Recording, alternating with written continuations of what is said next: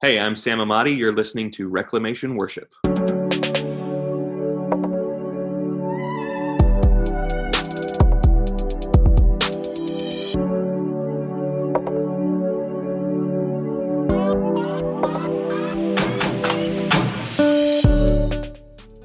My name is Jason Allen, and I'm the host of Reclamation Worship, the podcast devoted to reclaiming a biblical view of worship for the church. Thank you so much for joining me for this episode of Reclamation Worship. I was excited to be able to talk with Sam Emadi about this very important issue of theological triage. So you may not be familiar with this topic, and I'm excited for you to hear Sam talk about this. And this is one of those issues that I believe is so important. I think this may be the single most important issue that the church is not talking about. And so I think many wrongs could be righted if we were practicing theological triage. So this is a pretty heavy episode. You may have to listen to this one twice. A lot of great conversation here with Sam about, again, this very important topic of theological triage. So I would love to hear from you. I would love to get your feedback on this episode. You can reach me through reclamationworship.com. I'm also on Twitter at ReclamationHQ, Instagram at Reclamation Worship, and Facebook at Reclamation Worship. All right, well, let's head on over to the interview. Sam, I would love for you to tell my listeners who you are and a little bit about yourself. Sure. My name's Sam Emadi. I was born in Fairfax, Virginia. I don't remember living in Fairfax because I think just prior to one, I moved to Layton, Utah. So I grew up in a heavily Mormon area. I think, Layton's about 70% Mormon. Grew up, but my parents were Christians. Grew up in a small Bible preaching evangelical church, non-denominational church in Layton. I think I came to faith early in life through the witness of my parents. And it was just about the time of high school, early college, where, all through junior high and high school, I thought I was going to be a professional musician, play the saxophone professionally. I was a jazz saxophone performance major.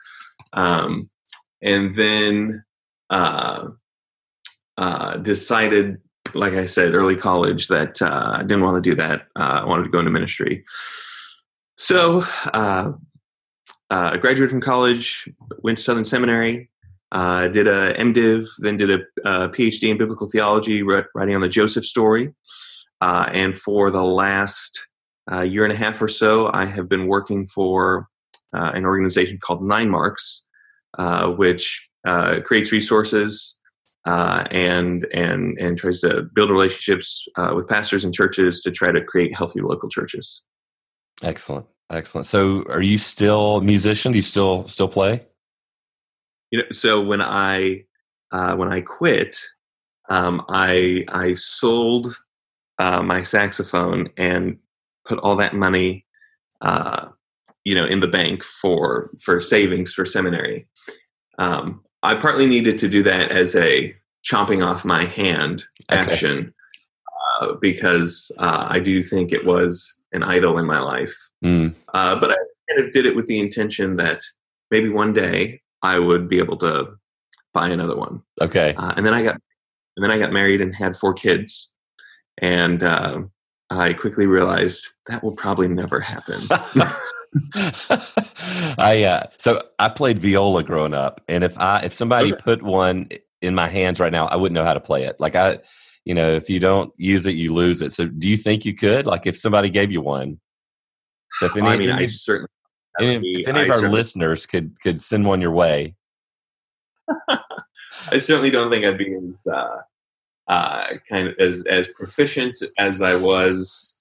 Oh gosh, when was the last time I played? I guess I would have been 19. So that was 12 years ago, or 13 years ago. Okay.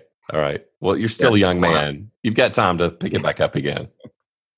So growing up in a non-denominational church, how did you hear about Southern Seminary? I mean, how did you make that connection, and what drew you to that school? Yeah, so when I first started really studying the Bible, I didn't. I did feel kind of isolated in terms of resources that I could look to, and but I knew enough church history that I knew that the Reformers and the Puritans were good guys. So in high school and early college, I started reading a lot of Calvin and Luther and some Owen, some of the other Puritans, and I just kind of, this was before the internet. This was before at least there was any sort of public awareness of, at least on my part, of the Young Restless Reform movement. And so I just assumed not a lot of people believed this type of stuff anymore. I thought there were probably like 5 Calvinists left in the world, and I was one of them. And so then my older brother moved for his final year in college. He moved to Biola to play basketball there, and he'd kind of already finished his college degree. It was a 5th year of college, and he was just kind of playing basketball at Biola, and decided to take a bunch of Bible classes. And he ended up taking a lot of classes from students of D.A. Carson. And so it was through his influence that I feel like I kind of discovered this kind of wider network of biblical scholarship out there. And then he said, "You've got to listen to this sermon." And he sent me, by this time there was the internet, he sent me a sermon, and it was How to Kill Sin Part 2 by John Piper. And I think I listened to it like 8 times in a row. I'd never heard preaching like that in my life. Wow. So that's when I started, I started listening to a ton of Piper. I got a bunch of his books. And then I read his book, The Justification of God, which is a really technical, academic, it's a tough piece to work through. And, I probably only understood about half of it. Okay. But the most important thing about that book was I remember reading it and thinking, I didn't know it was possible to study the Bible at this level. And I got to figure out how to do this. And I think, if I'm remembering rightly, that book is dedicated to Tom Schreiner. So I must have Googled Tom Schreiner and then found Schreiner's writings and started reading Schreiner. And then I thought, well, I just got to go where this guy is. So that's, and I also discovered Al Mohler at that time and was listening to the briefing. At that time was the Albert Mohler program.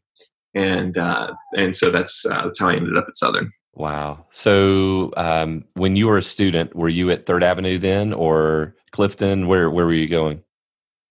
So I worked for a season as a youth pastor. Okay. The really faithful brother who's now pastoring in Virginia, but he was pastoring in Indiana at the time, and he was he was involved in a church reform revitalization there. His name's Dave Schrock. Okay. And so I went and worked with him, and I was the youth pastor there. But it was an hour away. It was difficult to kind of make that drive 2 or 3 times a week. And so at the end of about a year and a half, I got engaged to my wife, and her father was a pastor in Louisville. Okay. Also in a really difficult, revitalization situation. So we joined there. For 2 or 3 years, just helping with the work there. And then he retired. And at that point, we decided to head over to 3rd Avenue. And then we've been there for quite some time, except for one brief 10-month window where we went to Washington, D.C. and were members at Capitol Hill Baptist Church. Okay. Very good. So really off topic, but are you a Nats fan? I mean, they won the World Series last night. No, I've never been a huge baseball fan. The only baseball season I ever watched was, I guess it was 2005 when the Red Sox won the World Series. Okay. And you had the famous Curt Schilling bloody sock, and that's the only baseball season I ever watched. Good deal. So I'm jumping around a little bit here, but I'm just wondering. You mentioned that you were saved through the faithful witness of your parents in Utah. So, was that difficult growing up in a heavily Mormon populated area, or did you even realize it? Did you have a lot of Mormon neighbors? Yeah. So, all of my neighbors were Mormon. So I went to a high school of, I don't even remember the specific number. I think it had to be at least like 1,000 or 1,500, maybe 2,000 students. I feel like it was that big. And I think I was the only evangelical in the high school. Wow. I knew a couple of atheists. I knew one liberal Methodist dude. And then, but I think I was the only evangelical. Wow. At least that I was aware of. Sure. So yeah, that certainly posed some challenges. And I think, especially even to this, my brother pastors in Utah currently. I think even to this day, I think one of the biggest pastoral challenges that you face is young people moving away from the faith and embracing Mormonism because of all the social benefits it's going to bring them. It gives them an instant kind of network of friendships and kind of status in the society. And then I guess also for a lot of young people, there's just not that many evangelicals out there. And so a lot of, there's a lot of people. I've seen many people leave the faith because, they get a Mormon boyfriend or a Mormon girlfriend, and then they end up joining the Mormon church. So that can be a challenge. The Lord just really helped me. I used that upbringing in my life to strengthen my faith because it was just around the time of high school, junior high and high school, that all of my Mormon friends, and I had only Mormon friends, started to pretty aggressively evangelize me. And so that drove me to the Bible to try to figure out, how do I answer their questions? How do I know what I believe? What is it that I believe? And it was actually a really rich spiritual time in my life because it was kind of constantly driving me to the Word, to theological study, and to doing lots and lots of evangelism. So I remember, I think it was my sophomore or junior year, I had one particular friend who's a very dedicated Mormon, and basically every lunch hour, we grabbed our lunch and we went and just kind of sat by his locker and just talked theology. Wow. We were both kind of witnessing to each other. So I'm incredibly thankful for the fact that I grew up in Utah. I think there's a serious mindedness to Christianity in Utah because you don't gain any social capital by becoming a Christian. Wow. It immediately puts you on the outside socially. You know that you are, especially as a young person, you're not going to be invited to certain things. You're not going to be able to kind of, participate in what everyone else is doing. And so there's a very clear expectation that if you're going to follow Jesus, you have to pick up your cross and follow him. You have to count the cost of following him. Right. And I think the Lord really used that to sanctify me and to help me. I didn't know until I would, moved to Kentucky when I was 21. I didn't know there was like this evangelical youth subculture thing with camps and everything else. Wow. There was just a real serious mindedness to Christianity in Utah. I think that was really helpful to me. Wow. That's fascinating. So Sam, I wanted to talk with you today about something you've helped me in. You have written an article that we'll discuss toward the end of our time talking, but let me read this quote first, and then we'll jump off here and talk about this issue that I brought you on for today. So R.C. Sproul says, "Every doctrine of Christian theology touches in some way every other doctrine of the faith."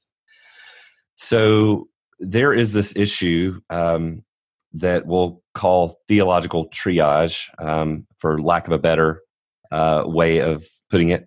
You have written about that, and you've written in a very helpful way to explain how this functions in the life of Christians, in the life of the church. So I want to talk about this for my listeners who may not be familiar with this issue. I would love for you to explain what it is. There's a famous quote out there that we can talk about in a minute that sort of is the overarching banner for this issue. But talk to us about theological triage. What is it? Maybe give us a quick definition and how we see that working in the life of the church. Yeah, so I think the term theological triage is a new term on an old idea. The idea basically being that some doctrines are more important than others. And some doctrines you have to affirm to be a Christian. And then there are other doctrines which are important, but less important than those kind of top tier doctrines that you have to affirm to be a Christian. So for instance, and then on those lesser doctrines, we can have, disagreements and still call each other Christians, maybe even fellowship within the same church. But we're just kind of recognizing an order of priority to certain doctrines. And so for instance, you cannot be a Christian if you deny that Jesus is God. However, you can have lots of different positions on the millennium and, still be a Christian. So we're recognizing affirming Jesus is God is really, really, really important. That's top tier. And then, a position on the millennium is a less important theological affirmation. The term theological triage, I think, was coined by Al Mohler in an article he wrote. Actually, I worked for Al for a little bit, but he wrote an article in 2006 or 2008. It was a while ago. But he coined this term theological triage to help people think about first order, second order, and third order issues. Okay. And the way that he breaks this up is first order issues are issues that you have to affirm to be a Christian. So for instance, you have to affirm that Jesus is both God and man. You have to affirm the doctrine of the Trinity. You have to affirm that Jesus died on the cross for our sins and rose again from the dead. I think even there, you have to affirm justification by faith alone. That we receive the righteousness of Christ only by trusting in him, and we don't earn it by our own works or merit. Those are first order issues. If you deny any of those things, you're probably not a Christian. You probably don't understand the gospel as it's described in the Bible. And then there are second order issues. These are issues that we all have to affirm to fellowship with one another in the same church. So for instance, this would be our view of baptism. If you have one group of people that says only believers should be baptized, and you have another group of people that says, well, we should baptize believers and their children, those people can't worship in the same church, right? Because they're constantly going to be infringing on one another's conscience. How you think about church polity is another second order issue. If one group of people thinks, well, only elders should make church decisions, and they have an elder rule polity, and then another group thinks, well, no, it's a congregation that makes decisions led by the elders, but the congregation is actually the one kind of pushing the launch button on issues. Those are competing visions for church life. You can't have those groups in the same congregation, because again, there's confusion, infringing on one another's conscience. So those are second order issues. And then there's third order issues on which, the Bible speaks about these issues, but we can worship in the same local church, in good conscience with one another. And that would be issues, like I said, like the millennium, whether you're an amillennialist or a premillennialist, or Sabbatarianism, right? Whether you believe that Sunday is the Christian Sabbath, and that you should refrain from all works except for those of mercy, charity, and necessity, or whether you think it's the Lord's Day and the Lord has given you more freedom to do other things on Sunday. That would be a third order issue where we don't necessarily have to divide into different churches because we're not going to be infringing on one another's conscience. I do think that this idea of triage is a biblical idea because of 1 Corinthians 15. In 1 Corinthians 15:1, Paul says, "Now I would remind you, brothers, of the gospel I preached to you, which you received, in which you stand, and by which you are being saved, if you hold fast to the word I preached to you, unless you believed in vain." And then in verse 3, he says, "For I delivered to you as of first importance what I also received." So these are the first importance things for Paul. Right. That Christ died for our sins in accordance with the scriptures, that he was buried, that he was raised on the third day in accordance with the scriptures, and that he appeared to Cephas and then to the 12. So Paul clearly has a list there of first importance issues. And so I think as we talk about triage, it's just helpful to remind ourselves that I think the apostles themselves thought in this way.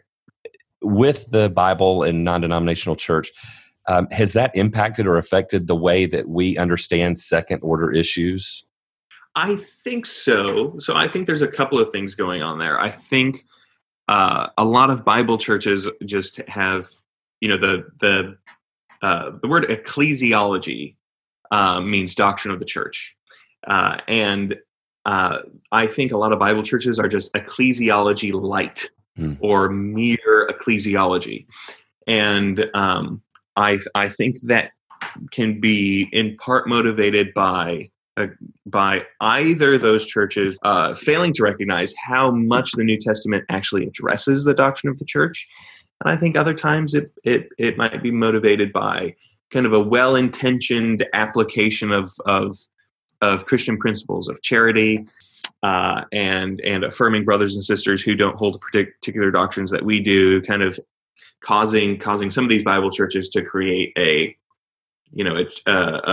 church government system that tries to be super inclusive, but ends up, I think, being a situation where you're just going to run into problems. So I do think that the Bible church impulse in a lot of American evangelicalism wants to downplay the significance of the doctrine of the church and these second order issues because they're, trying to, be affirming of other Christians who don't hold their ecclesiology or whatever.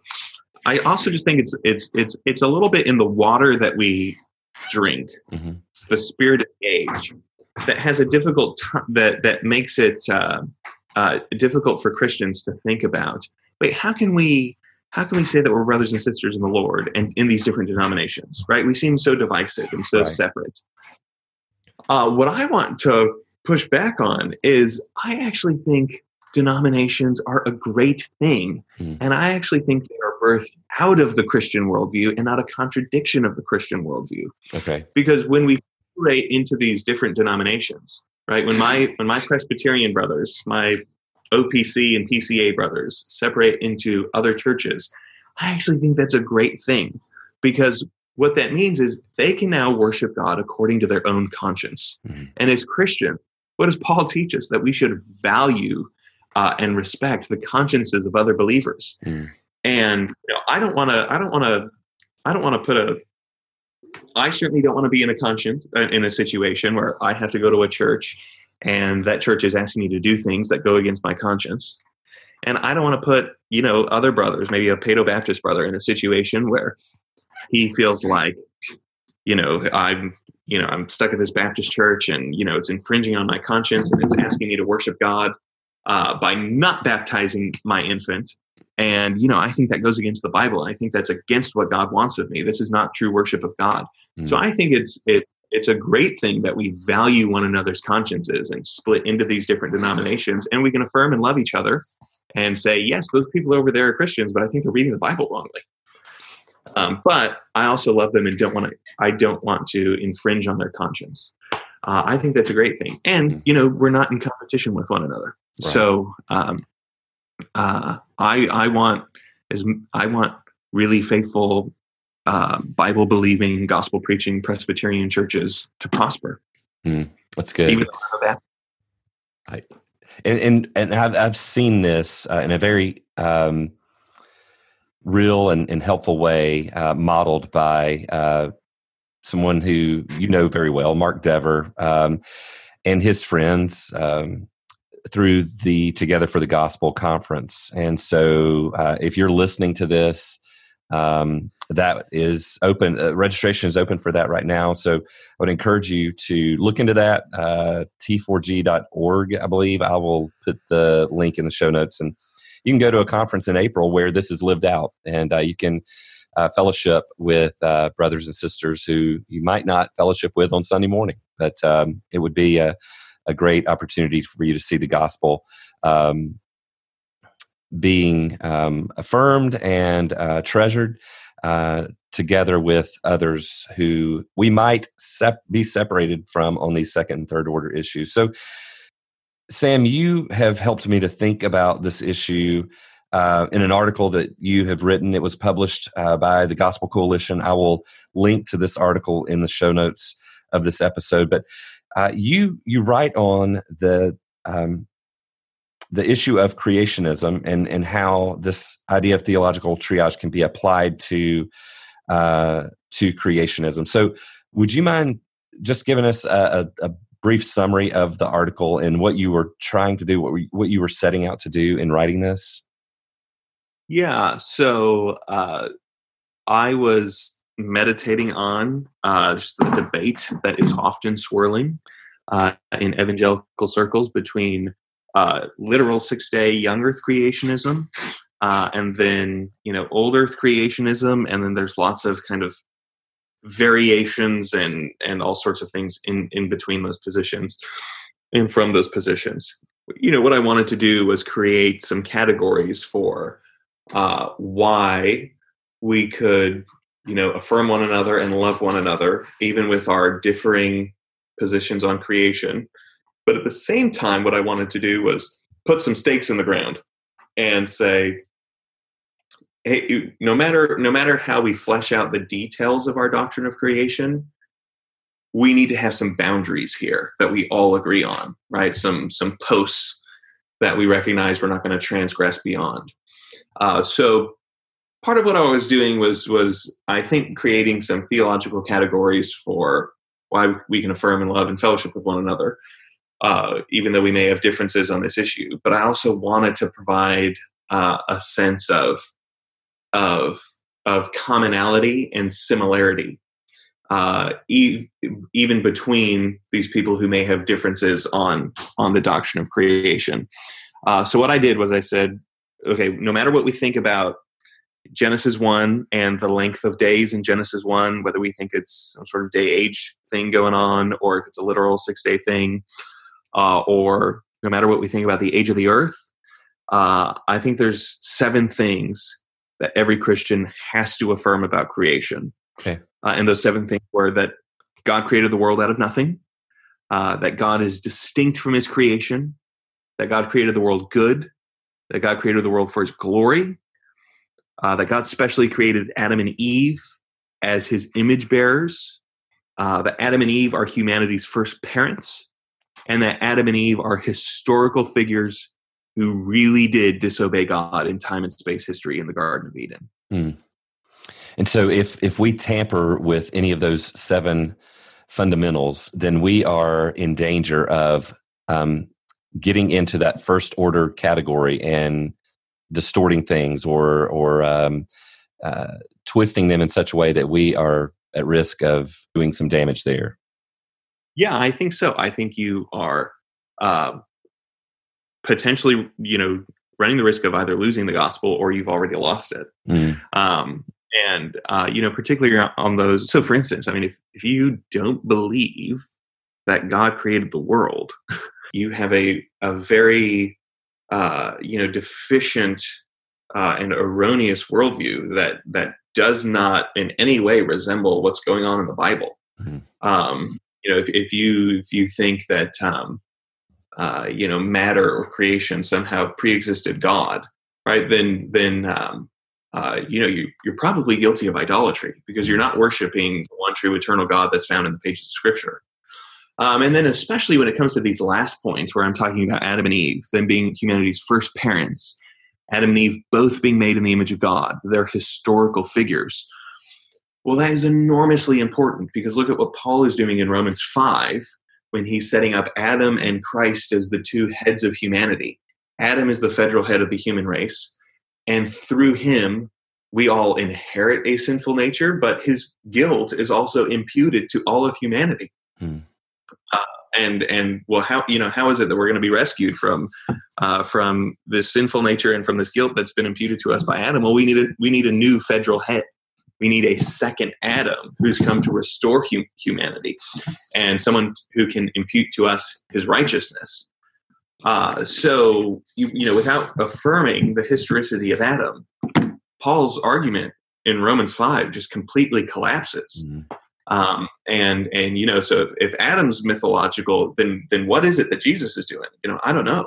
Right. But he surely can't be a new Adam. He can't be the new federal head of God's people, right? A savior. So I think, if you haven't lost the gospel, you're certainly in risk of doing so if you're not affirming these 7 things. One of the things you helped me with in this article was realizing that these 3 categories that we have, the primary, secondary, and tertiary, are not self-contained. They're not unto themselves issues, that they all are impacted by one another. And so, it sounds like, just in that first description of first order issues that you mentioned earlier, I can think of a couple that are at risk if we begin to tear down creationism and isolate it as a secondary or tertiary issue. So the authority of Scripture being one, and then substitutionary atonement of Christ. So how is it that we can think carefully about other issues that other than creationism or creation? How is it that we can think carefully about these issues that we're quickly to say, oh, that's a secondary or a tertiary issue? How is it that we can put up guardrails for ourselves to think about the implications that these issues have on first order issues? One place to start is just by reading your church's statement of faith, and by reading other good statements of faith that have been, given to us throughout the history of the church. So, for instance, just look at something like the Apostles' Creed or the Nicene Creed, and let's just take something like let's move from creation to last things. There's a lot of things in eschatology, the doctrine of the last things. There's a lot of things in eschatology that are third order issues, where you put whether you believe in a rapture or the timing of the rapture, or what you think about the Great Tribulation, or whether you're a premillennialist or an amillennialist. But there's some first order things in eschatology as well. The fact that Jesus Christ will return and that he will judge the living and the dead. Right? And that's explicitly articulated in the Nicene Creed, or it's articulated in your church's statement of faith. So I think one helpful practice would to just be to meditate on some of these historic creeds, and then your own local church's confession. And I think you can see there some first order issues, right? These are all gospel issues. These are things that you have to affirm to be a Christian.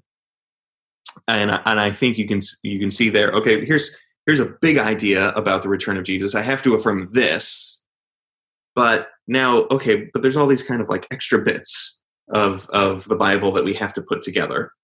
And then, the basic principle is that the closer a doctrine gets to our understanding of who God is and our understanding of what Jesus came to do, the closer it gets to the gospel, then the more of first importance it becomes. Sometimes it's difficult to kind of say, well, where is this, on the spectrum? And that's where, we look to, that's where we just have to, one, trust God and ask for his help. And two, lean into the fellowship of our local churches and to godly pastors and into church history, and recognize that we're not the only ones that have the Holy Spirit. God never intended us to read the Bible in isolation and to figure all this stuff out ourselves. He pours his Spirit out on his people. And so, we develop these convictions in community with other people and in conversation with 2,000 years of people who lived before us, who had the Holy Spirit and were reading the same Bible and following the same Lord. So I think as we read the Bible in community, and as we pay attention to things like our statement of faith and our, and then the history of the church, I think we'll be able to see, okay, here's a doctrine. Now here's the first order things in this doctrine, and then here's the second and third order things in this doctrine. That's good. That's very helpful. So there's a phrase that is attributed to Rupertus Meldenius, in the essentials, unity, the non-essentials, liberty, and all things charity. I hear people use this phrase often. Is this a helpful statement? Because I think oftentimes people don't take the time to flesh out what the essentials are and what the non-essentials are. So do you find it to be a helpful statement, or would you rather see it go away? In some contexts, I might find it helpful. I think in a lot of contexts, my experience with that quote has been much like yours, where I find that people use it to end conversation, to end debate, and to essentially say, well, what does it matter? And I think that, when we're talking about theological triage, we have to be very careful to say, this isn't saying that, hey, these first order things are really important and these second and third order things are not important. What we're saying is that they're all important, but some are more important than others. And so to say, well, look, in the essentials, unity, and everything else, liberty, I just think it's a bit reductionistic because, obviously, in those non-essential things, and by non-essential, I'm just assuming that means they're not essential to being a Christian. Right. So maybe an issue like baptism, I don't think we should just kind of throw up our hands and say, none of it really matters, right? Let's all just kind of do our own thing. We all have liberty in the Lord. I think what we want to say is, if I'm talking to a Paedo Baptist brother, I'm going to say, you're wrong, right? The Bible says that you are reading the Bible. And, I want that person to be a Baptist, even while I love them and affirm that they're a Christian, and I'm glad that they're gathering in their own Presbyterian churches to worship God according to their own conscience, and I hope that church flourishes. So I think what that quote does is it basically kind of creates two categories. I've heard it phrased this way sometimes. You have open-handed issues and closed-handed issues, right? Closed-handed issues are things that we hold on tightly and we don't let go. And then the open-handed issues we just kind of don't care about. Again, I just think that's reductionistic. I think as Christians, and particularly pastors, 2 speeds are not enough. Even 3 speeds, as much as that theological triage thing is helpful, is not enough. You actually need like 80 speeds to figure out, kind of an order of priority as to how much fight you need to put up in defending a particular issue. So, yeah, I find that quote sometimes to be a bit reductionistic because it can be heard as or even be used as you have things that matter and things that don't. Right. And I don't think that's what theological triage is trying to get at. That's helpful. Thank you. So you're a wise man. You're not on Twitter. But if you were unwise, like I am, and you were on Twitter, you would see this war raging over the issue of complementarianism. And it seems like if those who are participating in this fight are familiar with this issue that we're talking about today, it seems like they're just completely ignoring it. Could you speak to that issue and how we could be more gospel affirming, but also more charitable in our discussions of this issue? Any thoughts on that? I think first let's just, since this conversation's about theological triage, if we kind of connect these two ideas, where is complementarianism on the theological triage scale? Well, I think we're going to put it in a second order issue. This is an issue that we have to all agree on in order to fellowship in the same church, right? If one church says women can be pastors and another church says women cannot be pastors, obviously you can't be in the same church, because that's going to create fighting and division within the church. You're not affirming how the church, how the Bible orders the church. And I trust and know, many godly, Bible believing, evangelical egalitarians, and I think especially probably in the 70s and 80s, a lot of evangelical seminaries were populated with more egalitarian. So, for instance, I think Roger Nicole, who's a great Reformed theologian, was an egalitarian, and so this is not something you have to affirm to be a Christian. So that's where I would put on theological triage. At the same time, I do think this is one of those second order issues that is tremendously important, right? So if I'm kind of expanding my categories of first, second, and third into maybe we have 5 or 6 levels, right, of importance. I do think this is tremendously important because of the fact that it's rooted in creation, because of the way that Paul connects complementarity between a husband and wife to the gospel. Because of, and frankly, I think that complementarianism is so clear in the Bible that some of the hermeneutical moves you have to make in order to get to egalitarianism, I think they're dangerous. I think they create a pattern of interpretation that doesn't lead to a good place. I don't want to affirm any sort of slippery slope argument, but I just want to make a historical observation.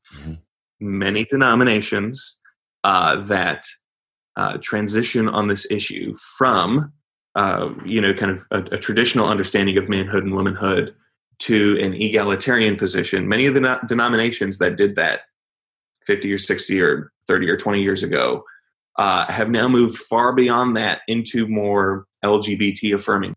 And I think that's because when you use a hermeneutic that leads to egalitarianism, I think some of those other issues are really hard to avoid.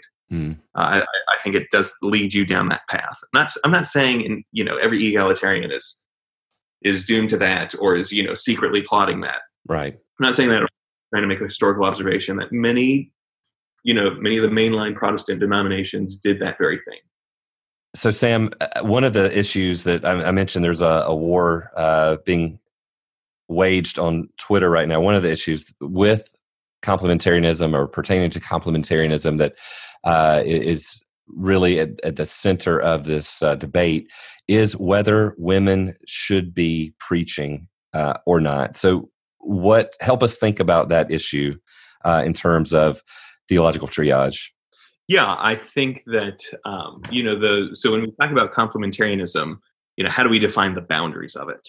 And I think that we can look at the standard bearer kind of statements on complementarianism and say those are the boundaries, right? So you've got the Danvers statement, and then you also have complementarianism defined, for at least for Southern Baptists, in the Baptist Faith and Message 2000. Now, neither of those statements explicitly says that women cannot preach. However, and I'm not saying my complementarian brothers who say things like women can preach under the authority of the elders. I'm not accusing them of being egalitarians. They're not.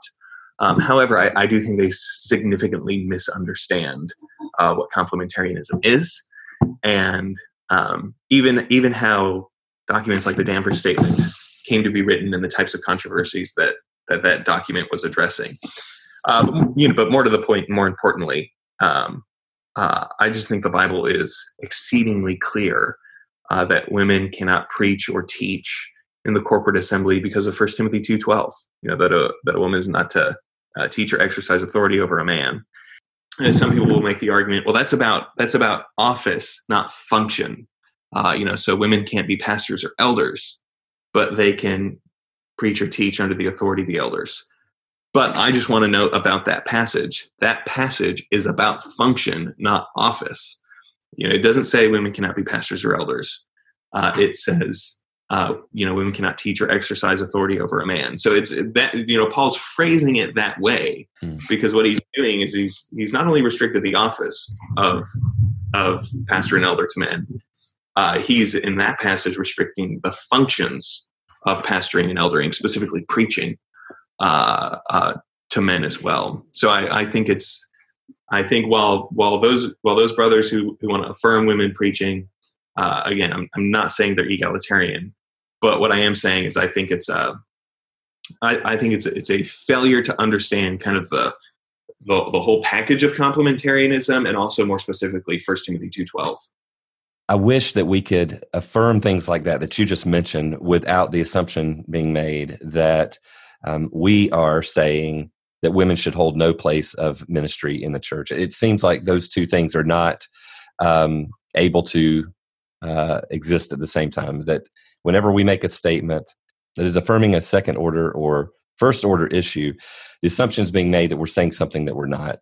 And so I wish that our conversations and our debates could be more charitable in letting those issues stand, and then us being able to say, rather than being accused, what our position is on women serving in the church. Yeah, I want every local church to have both, men and women that are articulate, theologically trained, active in ministry. These two things are not at contradiction with one another. And certainly as a Congregationalist, and I believe in the priesthood of all believers, you're not a I don't think a healthy church unless you have really meaningful Titus 2 ministry going on, right? If I can just use that kind of as a banner of women teaching women and discipling women. There are things that only women can do in my congregation in terms of one-on-one relationships and discipling other women and teaching other women, so forth, that men can't do in the way that they can. So, complementarianism is not trying to affirm women have no significant role in the church. I think complementarianism, by virtue of the fact that we're saying men and women are different and these differences matter, is actually saying, well, yes, the office of pastor and the function of preaching is restricted to men. Boy, we can't carry out this commission together unless we have really faithful, healthy, godly men and women who are all ministering to one another in the life of the congregation. That's good. That's very helpful. So, in closing, what thoughts do you have for someone listening to this, and how? And you've talked about this a little bit already in looking at the church's doctrinal statement and looking at what some of the church fathers have said. So, any parting thoughts or words of wisdom for listeners who are wanting to learn more about this, or would like to think more seriously about how they are treating this issue, even in their own theological pursuits, and how they're studying and thinking about the Bible? Any thoughts on how people can sharpen their theological triage skills, if you will? I think a place to start would be to read two things. Number one, you should read the original Albert Mohler article that we've been discussing. It's called A Call for Theological Triage and Christian Maturity. And then I think the second thing that you should do is read a book by Andy Naselli on the conscience. It's a enormously helpful book, and he also has a children's book on the conscience, which you probably, get both of them. and read the children's book first, and then read the big book second. I think conscience is really crucial in understanding how to piece all of these things together, and how to live in a loving and understanding way with weaker brothers and stronger brothers, right? To use Paul's category, weaker consciences and stronger consciences. And then I think the second thing is to develop your doctrine of the church. I think one of the reasons we struggle with theological triage so much is because we don't have a firm grasp on what the church is and how the church, how the New Testament orders a church. And I think what that does is it creates all sorts of wrong expectations for what is required of us for faithful fellowship and membership in a local church. And so I think if we had a clearer understanding of the doctrine of the church, we would know better how to draw lines and live within them, and then how to have convictions, and then have other people with different convictions, worship and fellowship with us. So I think the doctrine of the local church kind of puts feet on this theological triage. It puts all of this into reality. Because what it does is it takes we as Christians, right, first order, and puts us in a community of people with boundaries, second order. And those people within those boundaries often have different convictions, third order, right? So it just kind of puts meat on everything that we're talking about here. That's great. That's very helpful. Sam, thank you so much for your time. I really appreciate you helping me think more deeply about this, and I pray that this conversation will be beneficial to my listeners. So thank you so much, brother. Yeah, thanks, brother. Glad to do it. Well, again, that was Sam Emadi. I'm very thankful for this brother and his attention to issues like theological triage. All of the resources that were mentioned in this episode will be available in the show notes at reclamationworship.com. So go to reclamationworship.com, click on podcast, click on this episode, and in the body there of this episode, you will find all of the resources that were mentioned. Please go to iTunes and subscribe, rate, and review Reclamation Worship. Again, we are on Instagram at Reclamation Worship. We're on Facebook at Reclamation Worship and Twitter at Reclamation HQ. Until next time, Soli Deo Gloria.